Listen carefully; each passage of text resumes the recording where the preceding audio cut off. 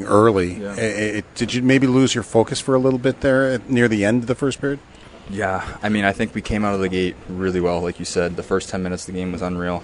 We popped one early, and I think last time we played here it was the same thing. We were up 2-0, and they came back. So we just got to find a way to keep the lead and play for 60 minutes. I thought our second period, and like you said, the last 10 minutes there, the first, we kind of slowed down a little, and they capitalized on all their chances, and they got right back in the game.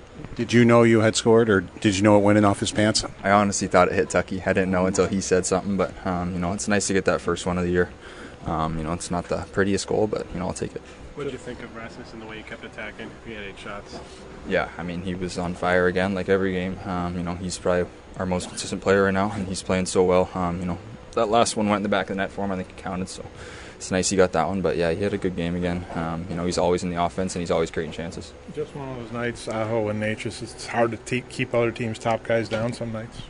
Yeah, and I think their chemistry is off the charts. I mean, they had a couple one-touch passes, which were unbelievable. Like that one goal they scored was a really nice play by them, and I feel like they were always finding each other. They don't miss much, and Aho's a good player, so is Natchez. So they both got good shots, and they both capitalized on every chance they got tonight. So that's what the best players do, is they find ways to score. Thanks, Jacob. Jacob Bryson on the post game. Brian, back to you.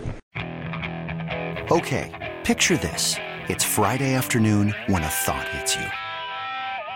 I can waste another weekend doing the same old whatever, or I can conquer it. I can hop into my all-new Hyundai Santa Fe and hit the road. Any road. The steeper, the better. Because my all-new Santa Fe is available with H-Track all-wheel drive, so I can hit the trail without a worry in the world. Heck, with 3 rows and best-in-class rear cargo space, I can pack the whole family in with all our gear. We've got available dual wireless charging for our phones, so we'll never lose touch with civilization, and we won't lose touch with the primordial power of Mother Earth. So which is it? Waste the weekend or do something a little more epic? And conquer it in the all-new Hyundai Santa Fe.